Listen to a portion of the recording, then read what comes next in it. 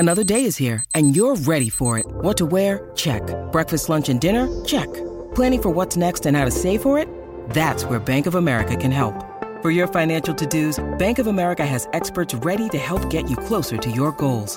Get started at one of our local financial centers or 24/7 in our mobile banking app. Find a location near you at bankofamerica.com/talktous. What would you like the power to do? Mobile banking requires downloading the app and is only available for select devices. Message and data rates may apply. Bank of America N.A., member FDIC. A lot of the work in this book is to say, okay, let's think about sort of a two-step process. So first, let's try to get all the data, and for something like breastfeeding or sleep training or co-sleeping or all the kinds of stuff, let's really try to dig in and figure out, like, what does the evidence really say? But in most cases, that's actually not going to tell you what is the single right answer for every person. That's just going to tell you some information and some trade-offs that you have to think about. And then really the next step is to take that data and combine it with things that you know about your family's preference and, put those together and then come up with a decision that's right for you. That was Dr. Emily Oster on Psychologists Off the Clock.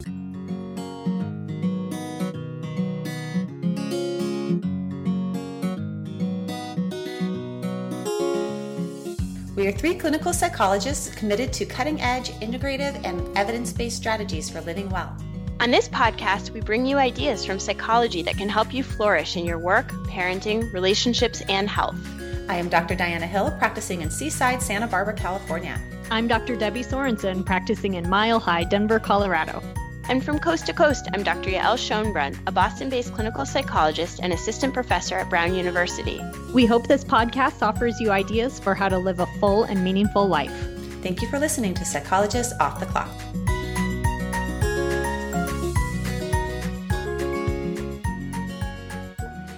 So I got to interview an economist, Dr. Emily Oster, who is releasing a book called Crib Sheet, A Data-Driven Guide to Better, More Relaxed Parenting from Birth to Preschool.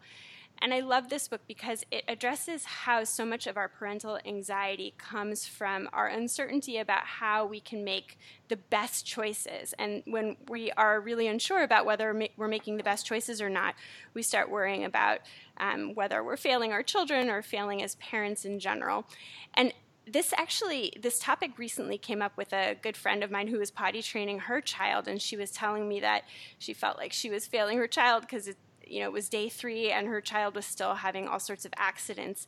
And it was so great because I was able to refer back to Emily's wonderful book and describe the research that suggests that it takes more than 3 days to train a child to use the toilet. And I think that for that reason, this idea of looking to the data to inform our decisions is really useful. And the other thing that I really love about this approach is that while Emily really does emphasize looking to the data to help you make good informed parenting choices, she also really advocates combining information from research with what we know about our own circumstance. So Debbie and Diana, I'd love to hear your thoughts on this two-pronged approach to parenting better. Well, it's interesting as you were talking about looking to the data as being a resource for us.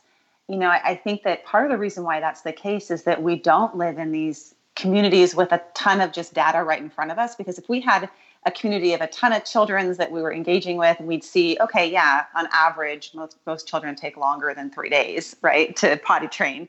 But we live so isolated now that I think the data is nice because it gives sort of some information about what are the norms or what can we expect. And I think that's what we're really hungry for, especially as new parents, and what can also lead us, or at least for some people, lead them into this anxiety cycle of, are they doing the right thing? And what is the right thing? And there's so many strong messages out there, whether it's messages from your own family and your own culture, or just societal messages that get us all mixed up. And I definitely have felt that in my own parenting, and certainly seen the difference between parenting my first child and my second, of how much I loosened up and was less anxious with my second. And actually it ended up working out so much in some ways, so much better the more that I let go of control. And I think that's a theme we've seen in a couple of our different episodes coming up with the self-driven child. And even I'm going to do an episode coming up on perfectionism, which has that same theme of just kind of relaxing a little bit often is the best for all parties involved. I hate to say it because I actually enjoy reading about parenting, but I actually think parenting books as a whole tend to perpetrate this a little bit because they're trying to sell books. So they usually have an approach, and usually the bottom line is this idea that there's one right way to do things. And I think as I was getting my PhD in developmental psychology, I was also often aware that what you read about in these, kind of extreme parenting books doesn't really map on with what we know about human development, which is that kids are resilient. There's a lot of ways to be a good parent. There's not one magical right way.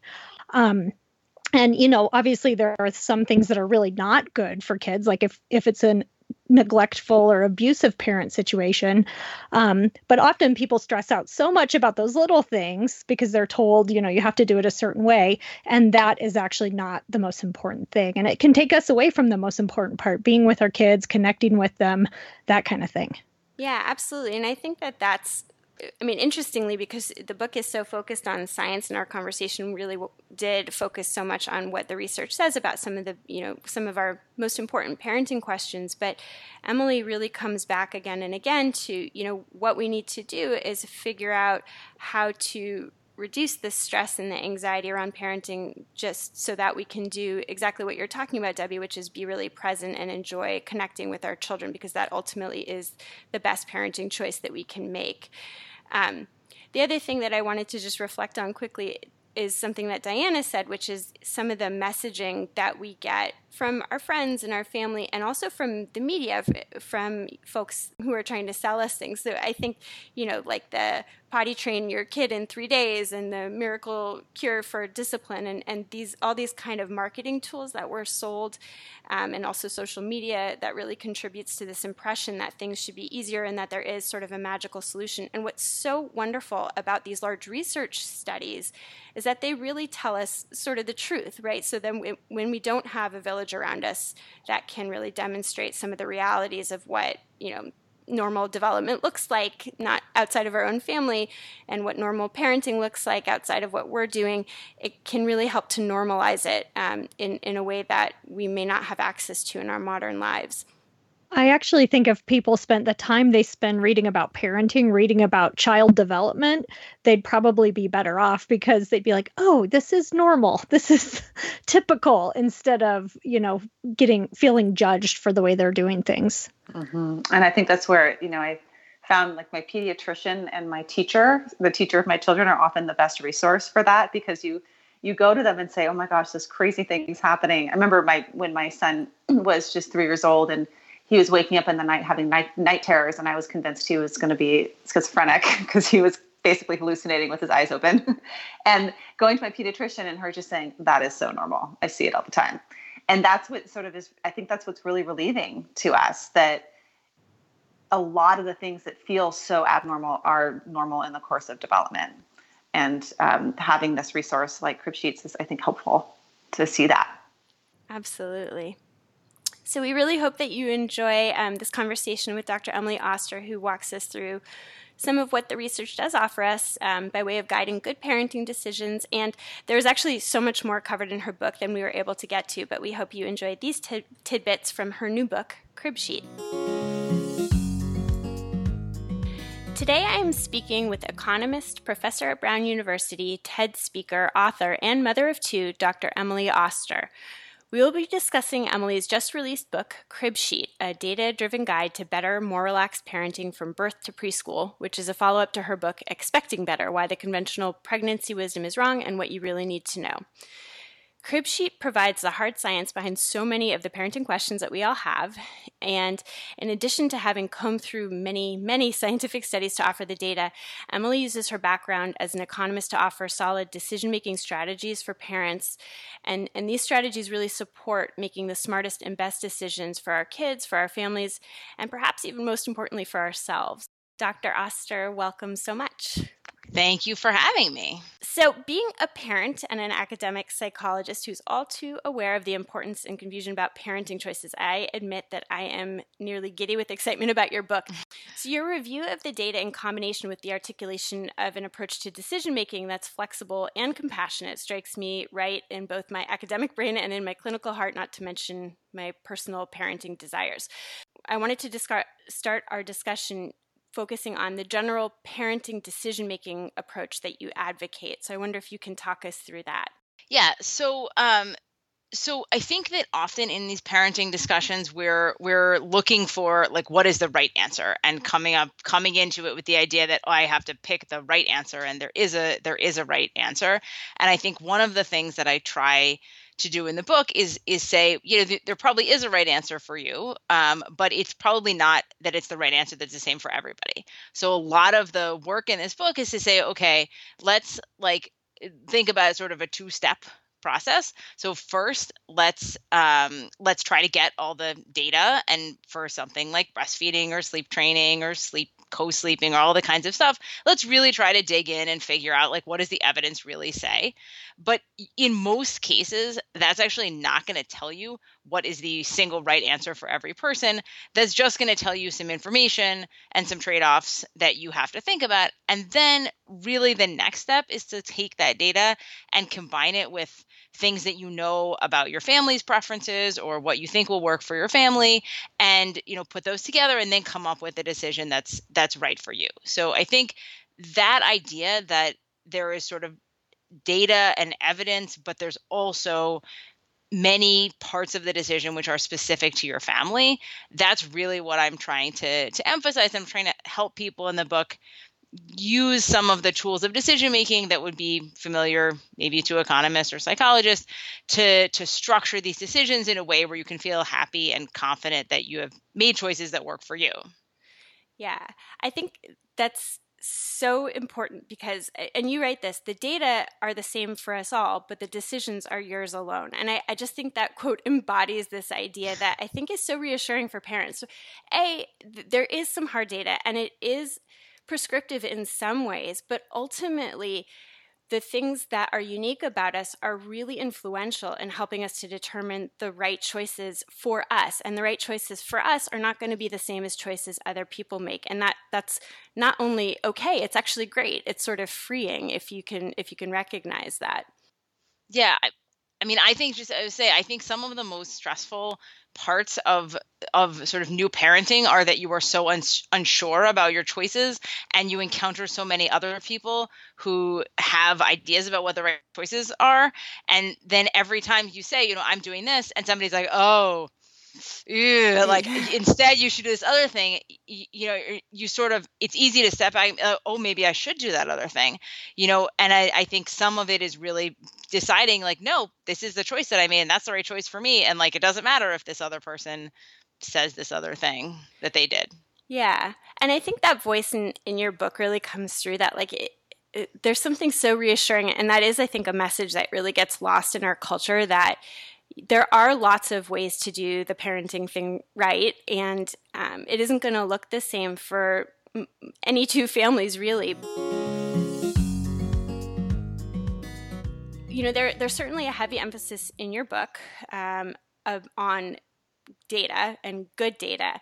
And what's so fun about that is in a recent episode that I recorded with a clinical psychologist, episode 86 called Mom Brain, we discussed that there's all these sources of information that can sway parents to make decisions in different directions, because I think the lay consumer really doesn't necessarily know like the difference between what, some random blogger on the internet might say versus a scientist. And I think you do a great job in your book in really articulating like, what is good data? Like, how do we know something that's really informative that we should really take seriously versus just like a suggestion that comes from somebody without a lot of academic background or scientific knowledge?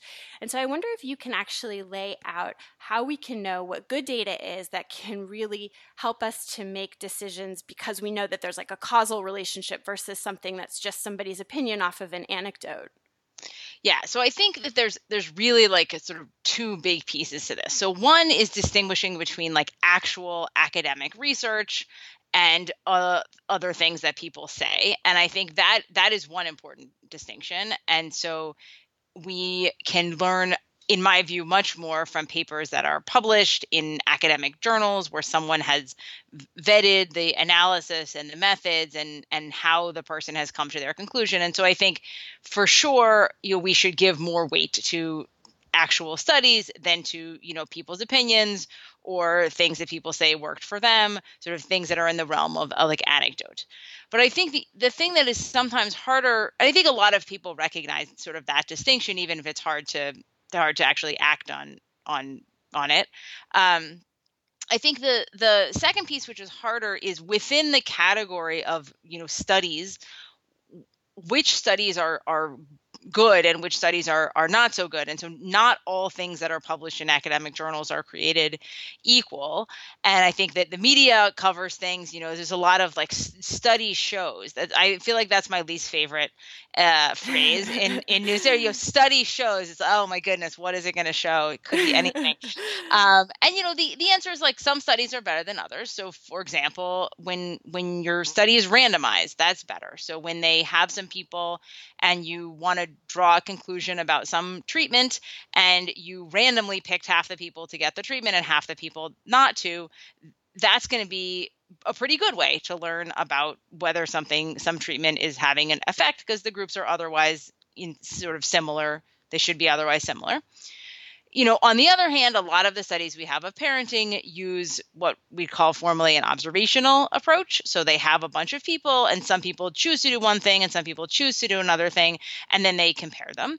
And sometimes those studies can be good. I mean, that's a large portion of the academic literature, and sometimes they're good and sometimes they're less good. And you want to think pretty carefully there about what are the reasons that some people are choosing one thing and some people are choosing another. And sometimes it's just sort of random, or there's some other outside circumstance. And sometimes, for example, something like breastfeeding, that's a really important choice that people think a lot about. So they're probably not just deciding randomly whether to do that or not. And then you want to think carefully about the differences between people and what kinds of problems that's likely to introduce in your study.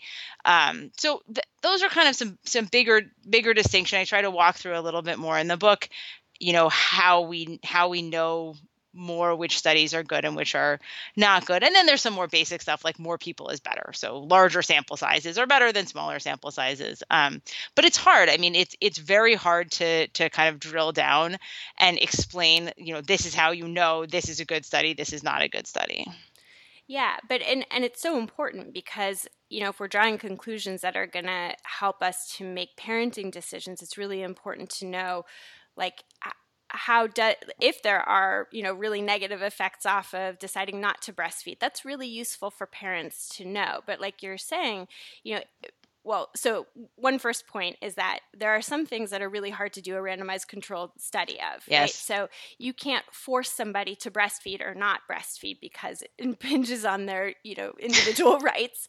And so there's some things that we can't study in the way that we, in theory, would like to study them, at least to be able to like really determine what are the direct causes and consequences of making particular parenting kinds of choices. And so we do the best that we can. But when it comes to choices like that, and you talk a lot about this in your book, it's really difficult to sort of determine, like, if you choose to breastfeed and there are certain attributes that are associated with making that choice, and then we look down the line at what long-term consequences or sort of things we're likely to see with kids who are breastfed, it's hard to sort of drill down on, like, was breastfeeding the cause of, those differences in IQ, or was it something else? And I think you do a really great job in this book of helping the reader who's not necessarily somebody who's really entrenched in academic literature to figure out, like, oh, okay, that probably means that I can't make too much of this kind of research, even though the headlines in the newspaper might say, oh, if I breastfeed, my child will have X number of IQ points higher. And so I can sort of take it with a grain of salt if there isn't the data that would really suggest, like, this is definitively going to make a difference. Yeah, exactly. Yeah. I mean, I think that it is, if nothing else, a sort of general cautionary tale about, understanding the limitations of the data, and that, when studies say, that doesn't mean that something is for sure correct or not correct. Yeah.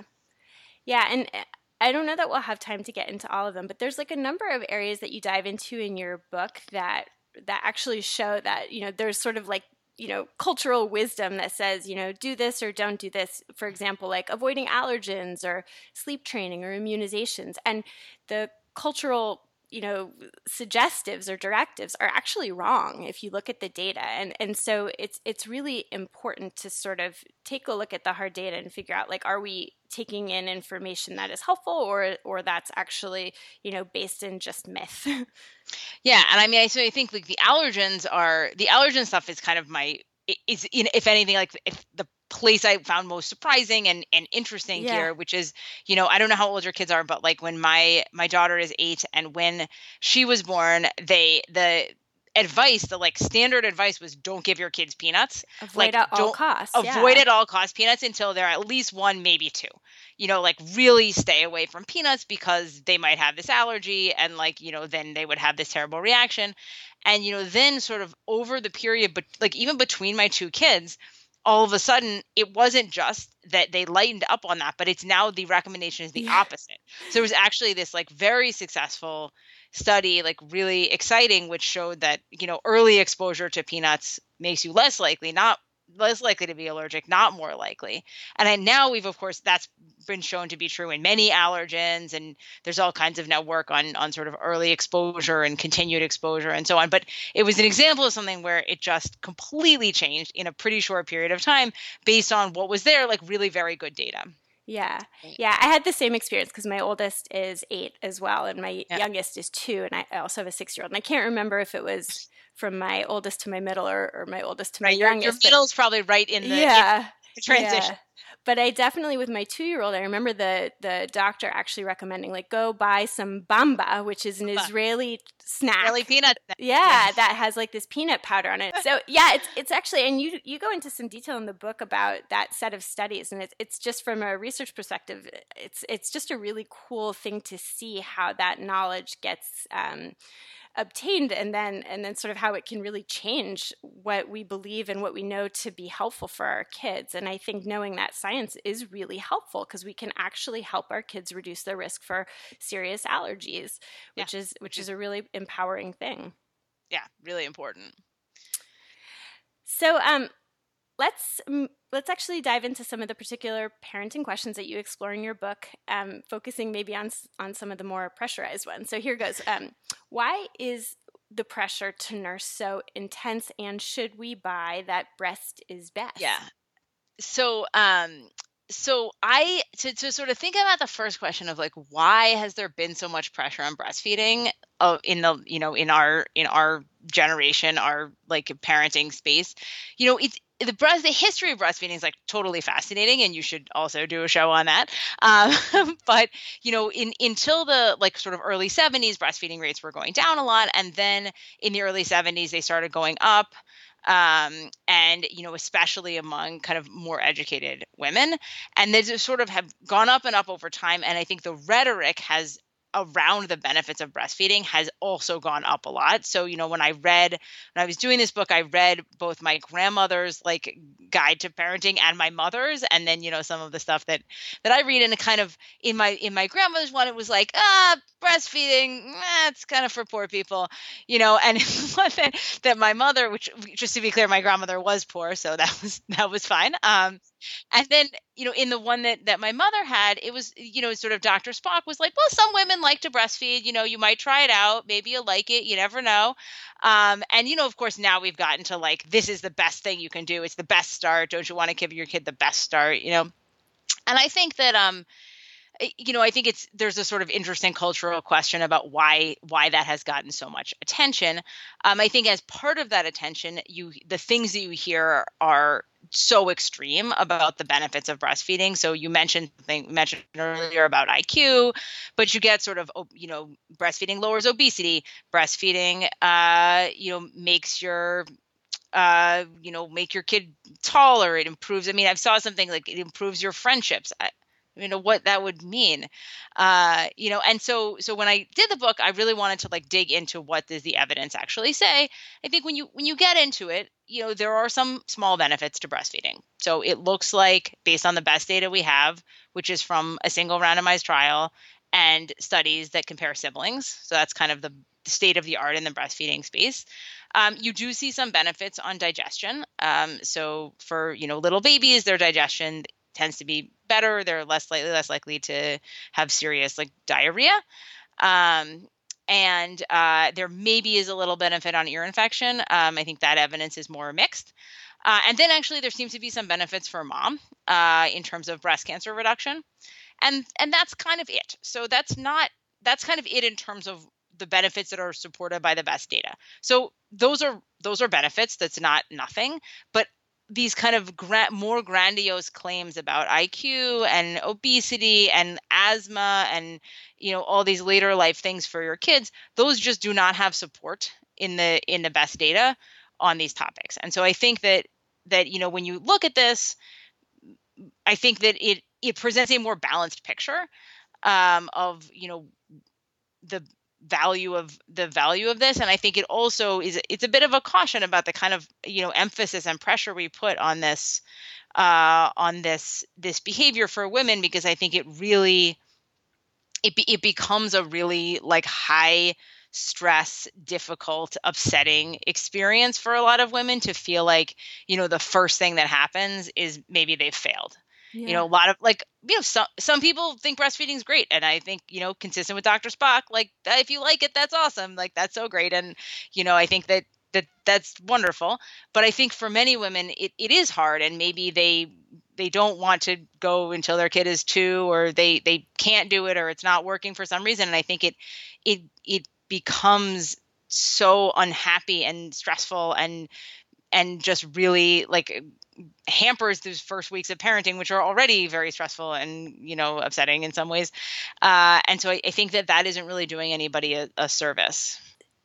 You also talk a bit about some of the drawbacks of breastfeeding, which are real too, right? That it is like extremely, first of all, and I'll say this from personal experience, it's very, very painful in the beginning. Yes. And I think people don't talk about it. And one other thing, just sort of on the opposite side, is that you talk about the evidence that women are more likely to persist in breastfeeding with a lot of support. And I think that makes a lot of sense given how difficult it is to figure out how to breastfeed, especially if it's your first time, because you don't know what you're doing and the baby doesn't know what they're doing. Baby doesn't know. And there's a lot of pain. And so it takes a lot of time, and then it means that your sleep is going to be more interrupted because you're sort of on the hook for providing the sustenance to the infant. So there's a lot of drawbacks, and I think when you put that in the context of the more limited benefits that are supported by the science on breastfeeding, it helps to sort of reduce the guilt and the shame if you decide or can't nurse your child. And I think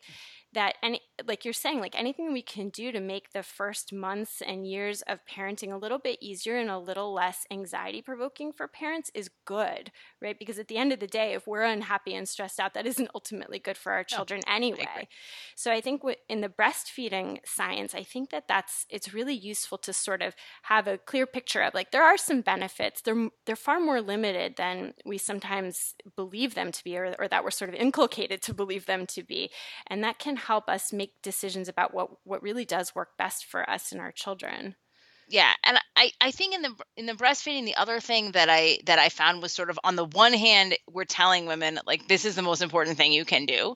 And on the other hand, we're not really helping with how you can do it successfully. And so I have this, why I have in the book, I have 2 chapters, one of which is like, here is the actual evidence and the benefits. And the second one is just like, okay, if you want to do this, like, here are some things that are going to make it work better or not make it work better. And I think it's sort of such a shame to be like, this is so important. Oh, by the way, you have to feed your kid under a blanket, like at the restaurant, because no one wants to see your boobs. It's like, well, you know what? Like, I'm just going to take them out. Because if you told me this is so important, you should be willing to see my boobs. Totally. I love to, I think you really share a lot of your personal experience in a variety of parenting domains, yes. But, including the breastfeeding domain. And I think like your discussion of your first time being a nursing mom and how difficult it was and how hard it was to get your milk production up, I think it just really makes it so much more palatable to figure out like, okay, it's normal. Like the challenges and the struggles and the sort of, oh my God, like, how do I do this? What does this look like? You actually have a picture of a nursing mom in sort of the correct position. And you also admit like, you can't really know from somebody telling you. It's like, you have to be there doing it, hopefully with somebody else by your side who's had some sleep, who can say, no, like hold the baby this way. Right. And that was definitely my experience the first time I nursed my baby. And, by number 2 and 3, I had it down. But the first one, I was like, I have no idea what I'm doing. And this hurts so badly, and oh my God, nobody told me about this. Yes. No, and then I had all the pillows. That was the thing with the first one. I had like all the different breastfeeding pillows. They were like, and you like put them around you, and and then with the second one, I was just like, oh, I'll just take like any pillow, or Right. no pillow, it was like totally fine. But yeah, at the beginning, oh, it's just so bad. It was so hard.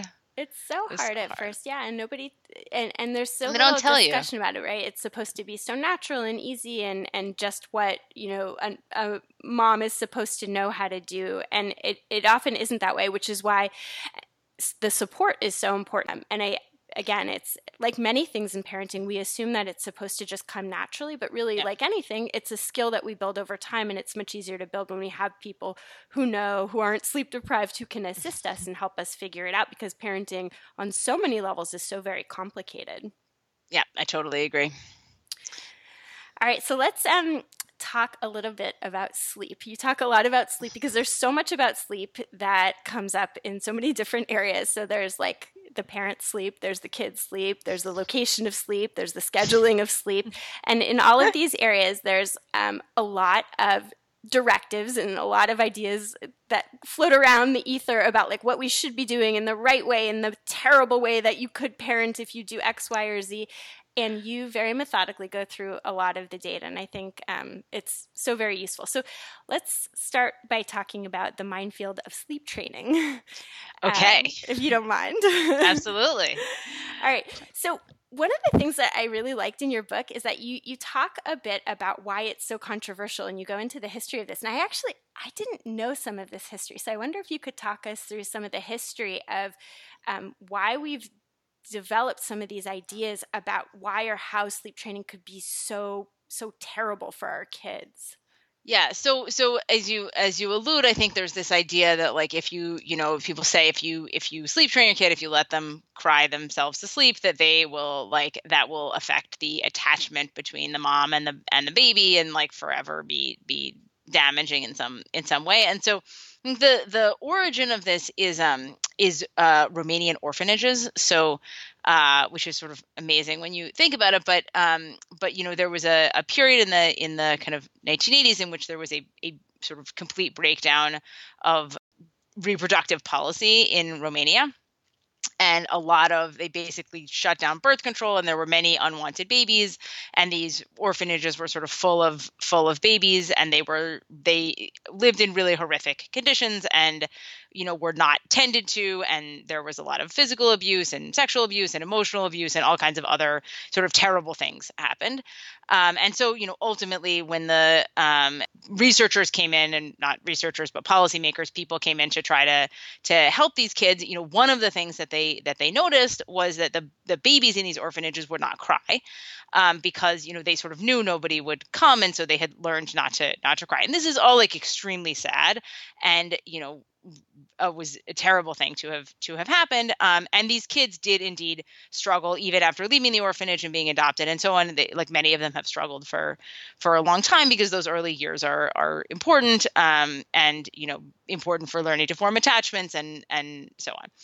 And so, but I think the place where this sort of goes too far is to then take this and say, sleep training is kind of like the Romanian orphanage, because your kid has learned that you're not coming, and that's why they're not crying, because you're not coming, and they feel you've abandoned them, and that's going to have these long-term effects.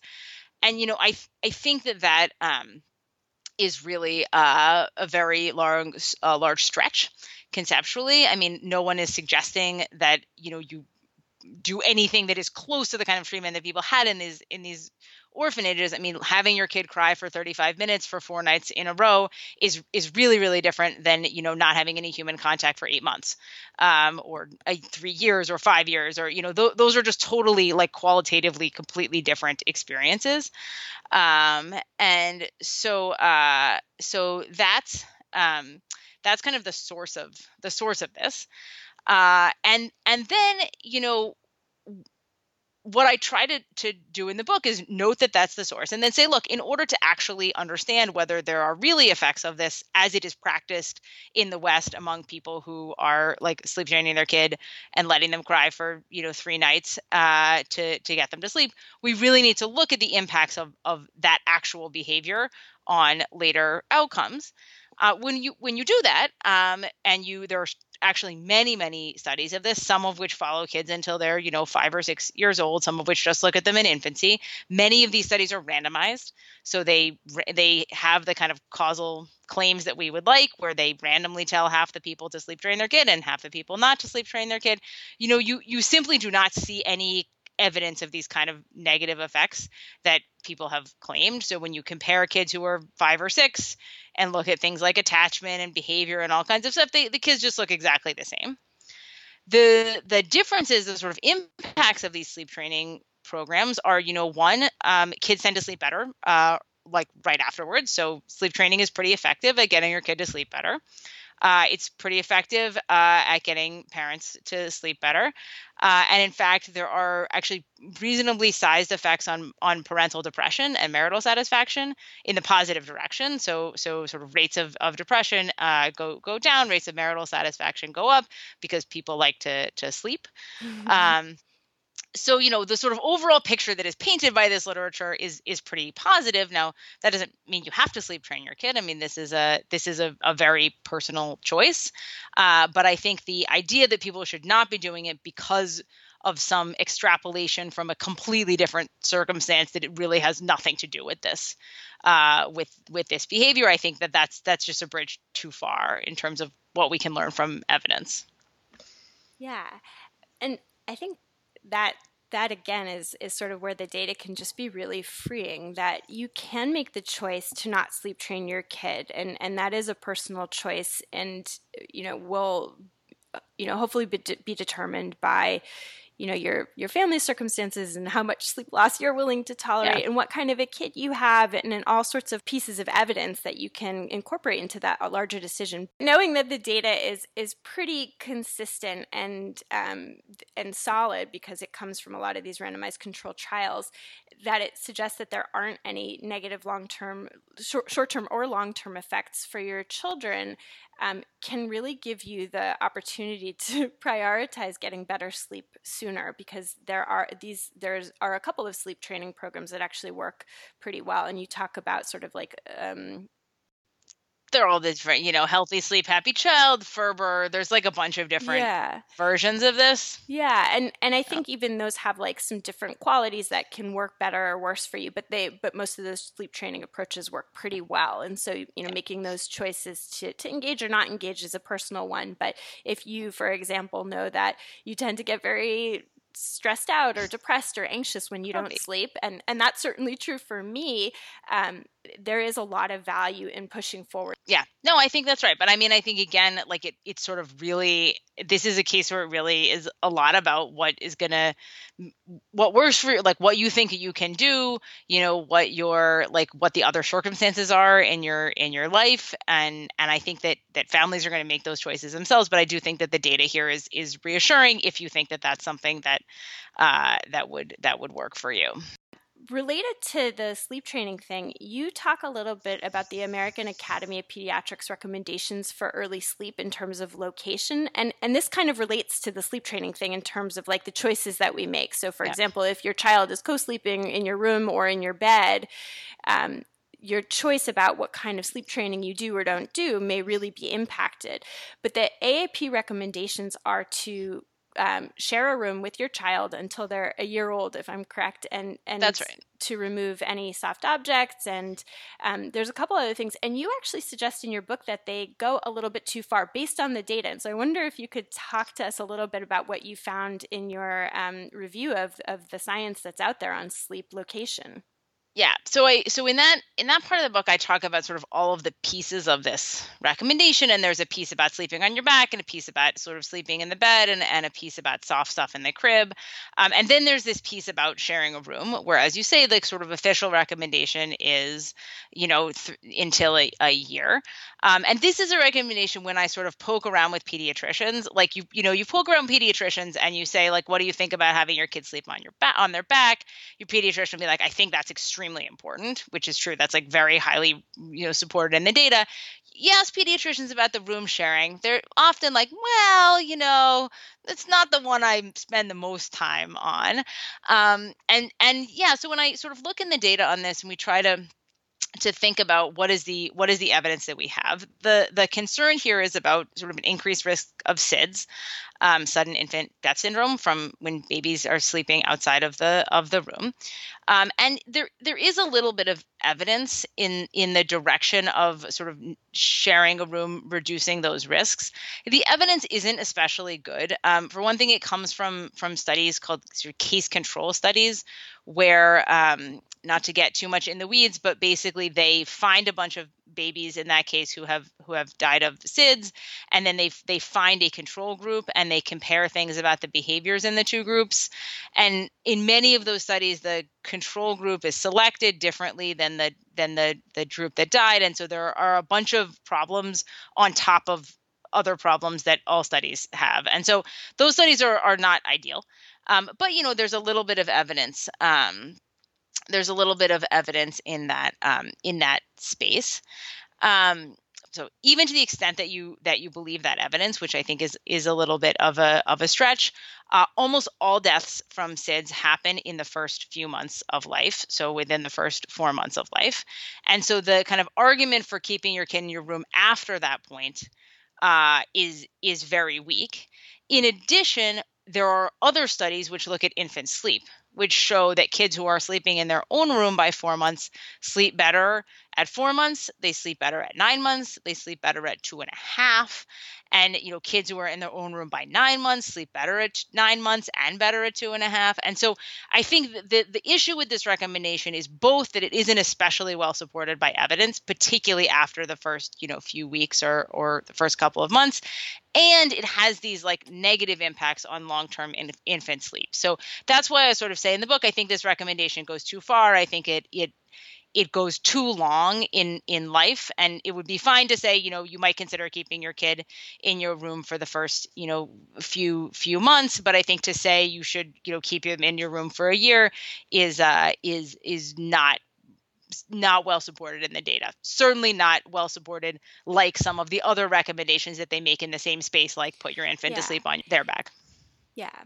And I mean, so in terms of some of those other recommendations too, I think what I like about how you lay it out in your book is that there is some risk no matter what you do, right? I think in our modern age, because we know so much and we have, gained a lot of information with science and practice and, passing histories down from one, generation to the next, that we think we can control all risk. We can't actually, right? There's always some uncertainty in life. But I think you argue really compellingly that we can know what the risks are and try to mitigate them as much as we can, but also, decide where we're willing to accept, risk smartly. So, for example, if you decide to have your child co-sleep in your bed, just do it smartly, right? Because there are some things that really increase the risk of danger to your child. And those are, smoking, drinking, having a lot of soft things in the bed, falling asleep on the couch. So it's actually safer to fall asleep in your bed with your child than it is to fall asleep on the couch. And the data is pretty compelling in showing that association. And so I think in being able to review that data, you can actually make sleep choices that mitigate the risk rather than just sort of bluntly, following some general directions that don't sort of offer the data that allow you to make decisions that, take into account your personal circumstances. Yeah. And I think, there's sort of sometimes people like to say, well, let's just tell people what to do. We have these guidelines. We're going to tell them what to do. And I think, and we're not going to say this thing is more important than this other thing because you should do all the things. And I'm just going to tell you what all the things are. And I think that by not explaining and not prioritizing, we sort of end up in a situation where people are not making the most informed choices. So if you say, don't sleep in the bed with your kid and also don't sleep on the sofa with your kid, that sort of suggests, well, if you were going to sleep in the bed with them, you might as well sleep on the sofa with them. But that's completely not true. Like, co-sleeping safely in the bed is like way, way, way, way, way safer than co-sleeping on a sofa. And so, I think we do need to give people the actual information so they can make these choices in a way that is as informed as possible. Yeah, I love that. I mean, I think that having the data allows you to make your own independent decisions as smartly as possible. And I think those blind directives really limit your ability to do that. So I think for that reason, this book is just such a godsend and such a useful instrument for parents that are trying to figure out, like, how do I make good choices for myself given, my circumstances and whatever the things that work best for me are. All right. So switching to a different topic, so work choices. So this is another one where I think there's a lot of pressure and shaming and judgment, the so-called mommy wars.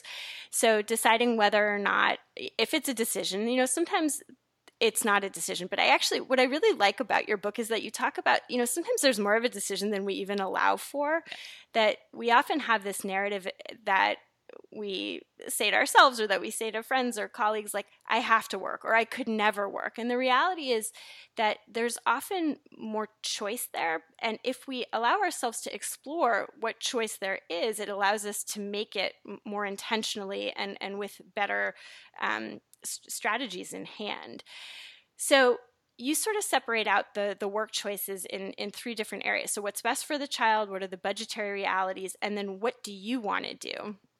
And I'll just share a quote from your book that I really liked, which is that you write, ideally, this choice starts with theory and hard data, not with guilt and shame.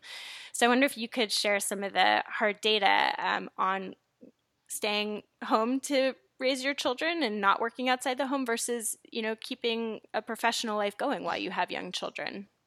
Yeah. So I think, as you said, there's sort of these three pieces, like kind of like the budget, what do you want and what's good for the kid. And I think our discussions about this almost always focus on like what is good for the kid. And so when I talk about the data in the book, I go through that.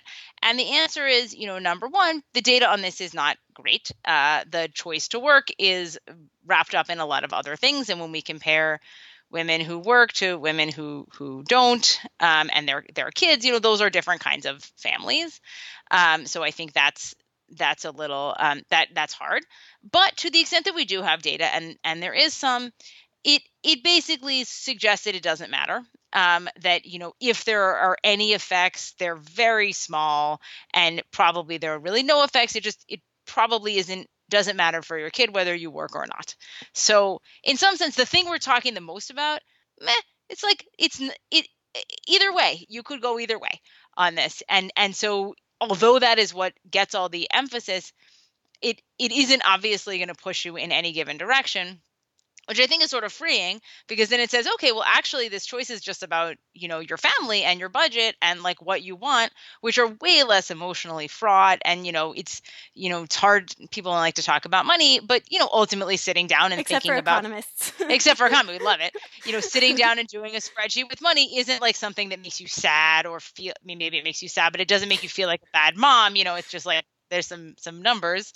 And then I think this piece about like, what do you want is really not something people bring up. As you say, there's so much of this discussion is like, around, well, I have to work, I would never work, it's as opposed to, saying, I really like my job, and like, I would prefer to have my job than to stay home with my kids. And I think like that should be okay. Like that is true for me. I love my kids. I mean, I'm like obsessed with my kids. I spend a huge amount of time with them, except for at my job. And, but I really also really like my job. And, I would not like to be a stay-at-home parent, but I think at the same time for me, like I do make some professional sacrifices because I have a desire for a particular amount of time with my kids. So I don't like to be away for more than night or at most 2. Like that's really important to me. And I think I feel like it should be okay to say like, yeah, like I have a job, but like here are the limits that I put on my work life. And because that's the thing that works for me, not because it's important for my kids. They're fine if I'm not there for some period, but like it's not good for me.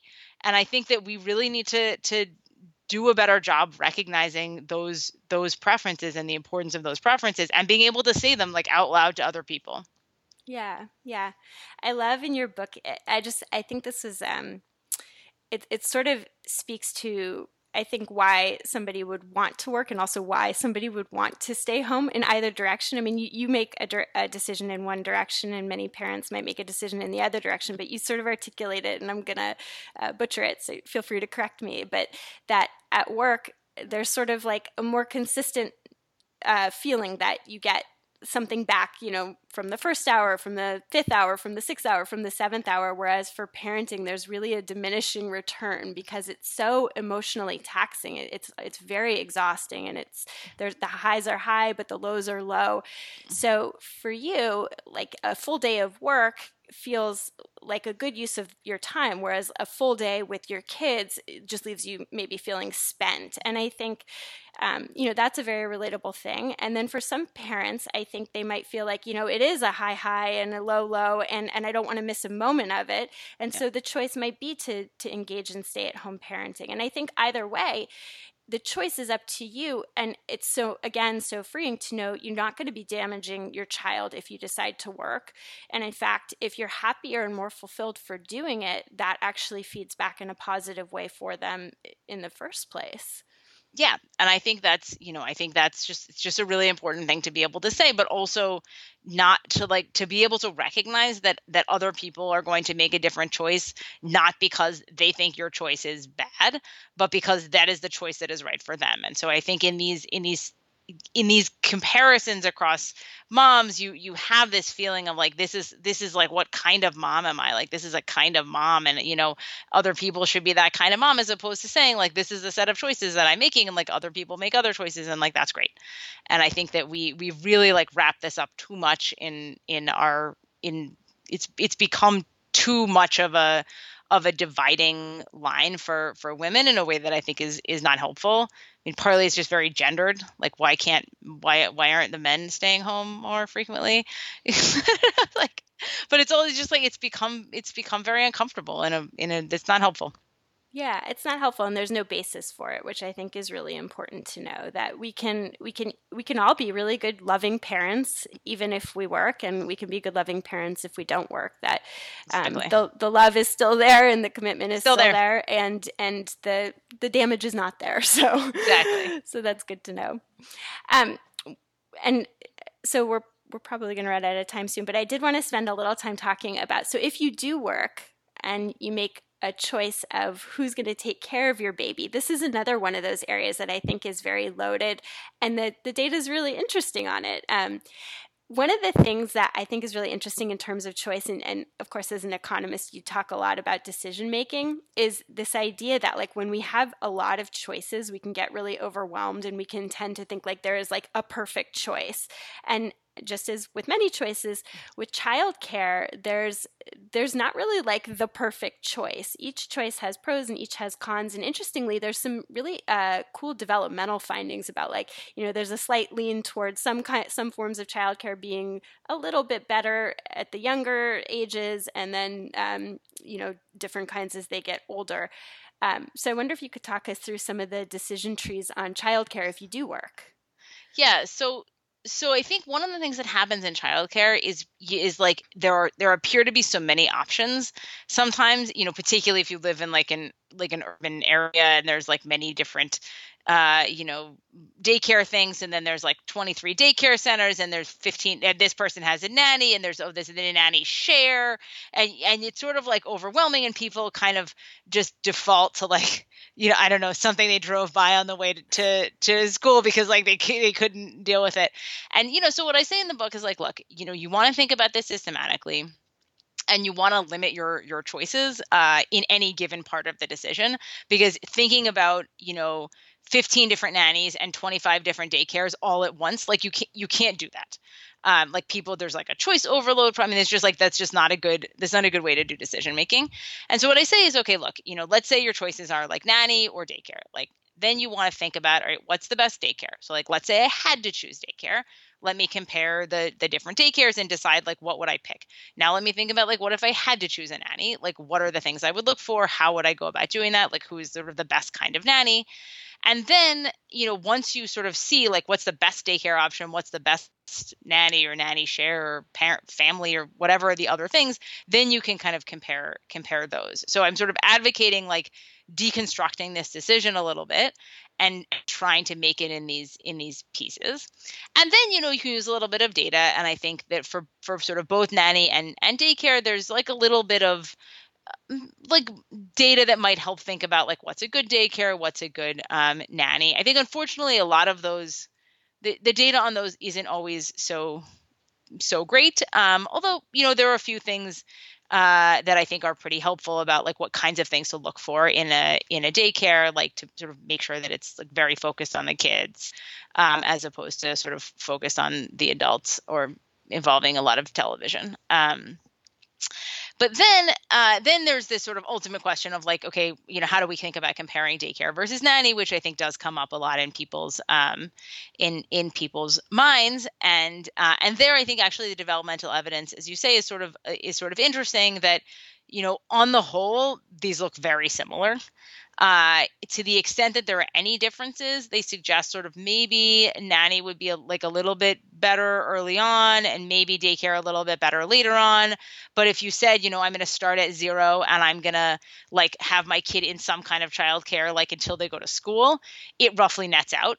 So basically it would be either thing is fine for that thing. And even to the extent that there are differences, they're very, very small, like well within the range of other kinds of things other kinds of variation that you're going to experience with your kid. So again, I think it really is going to boil down to like what is going to work for your budget and also, for your commute and other, I mean, there are a bunch of considerations like that. They're very practical that are probably as important as anything else. Absolutely. And I think that you sort of summarize it in this way, which is that parenting quality trumps childcare anyway. Yeah. So choose something that works for you, that allows you to be the best kind of parent that you can be in terms of reducing your stress, whether it's budgetary stress or the stress that comes with, a nanny that's going to need X amount of vacation or a daycare that's going to close, for X amount of time.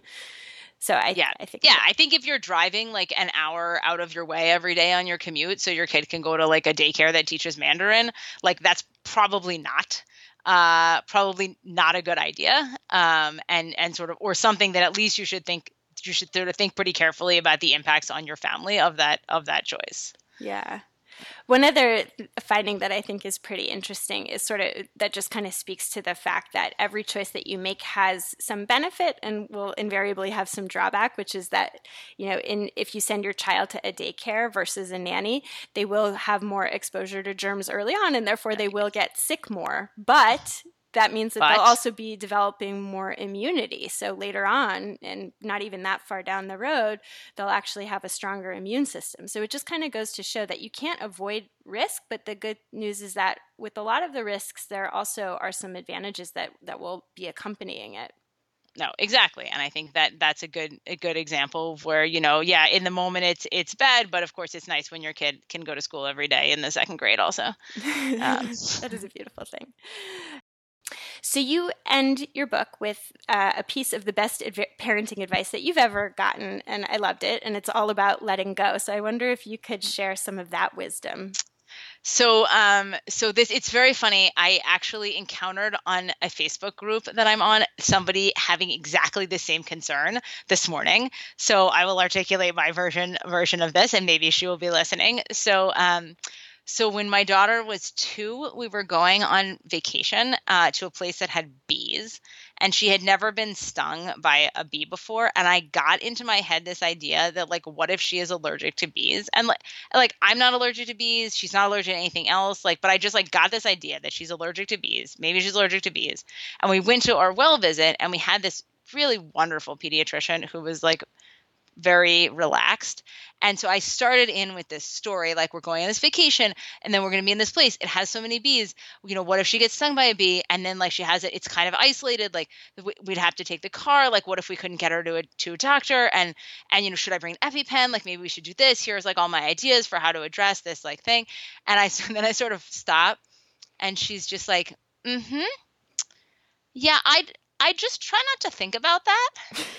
And I was like, okay. And it was sort of like that deflating moment where you're like, yeah, you're totally right. Like, that's insane. And like, in fact, that it actually is a crazy concern because, it's crazy for a bunch of reasons, but one of them is actually like even if your kid has a bee allergy, it typically wouldn't like come in on the first bee sting. But at any rate, it was like, even putting aside the particular issue of the bees, it was just this sort of moment where you realize like I built up this very like minor kind of esoteric concern into this sort of huge like thing that was like occupying all this mental space. She just don't think about that. Like that's not a thing to think about. And I do, like I try to remind myself of that about a lot of things in parenting, that sort of like sometimes you just have to like not think about it because there isn't anything you can do. It's probably not a big deal. And, if that happens, I guess we'll think about it then. But, you just have to sometimes let it go. And I think in this sort of the modern parenting approach is so like, I'm going to think about it. I'm going to think about it. I'm going to think about it. I'm going to like try to do everything and get everything exactly right. And I think sometimes we just need to recognize like this is not a system that is like fully under our control. And I think that can be scary, but it also can be a little bit freeing. Yeah. I mean, that's where I think the advice in your book comes in so handy because it kind of just suggests, look at the data, make good choices, and then at the end of the day, there's lots of things that are just simply not in our control, and it is okay, right? That's a part of the way the system works. In fact, that's a part of how we develop immunity and develop resilience and allow our kids to be creative problem solvers and allow ourselves to, encounter and grow, with new challenges. So it is scary and we care so much as parents, but I think that is a really important take-home message that I think all parents can benefit from hearing again and again because we all need reminding of it. We do. Me too, for sure. So I just want to sort of leave our listeners with a little bit of bait because there's a lot more that is covered in Emily's book that is incredibly valuable. So other topics that we don't have time for, but which are so helpful as parents of young kids that she covers include baby scheduling, vaccinations, introducing solids, language and physical developmental milestones, potty training, discipline, education, and also marriage for parents with young kids.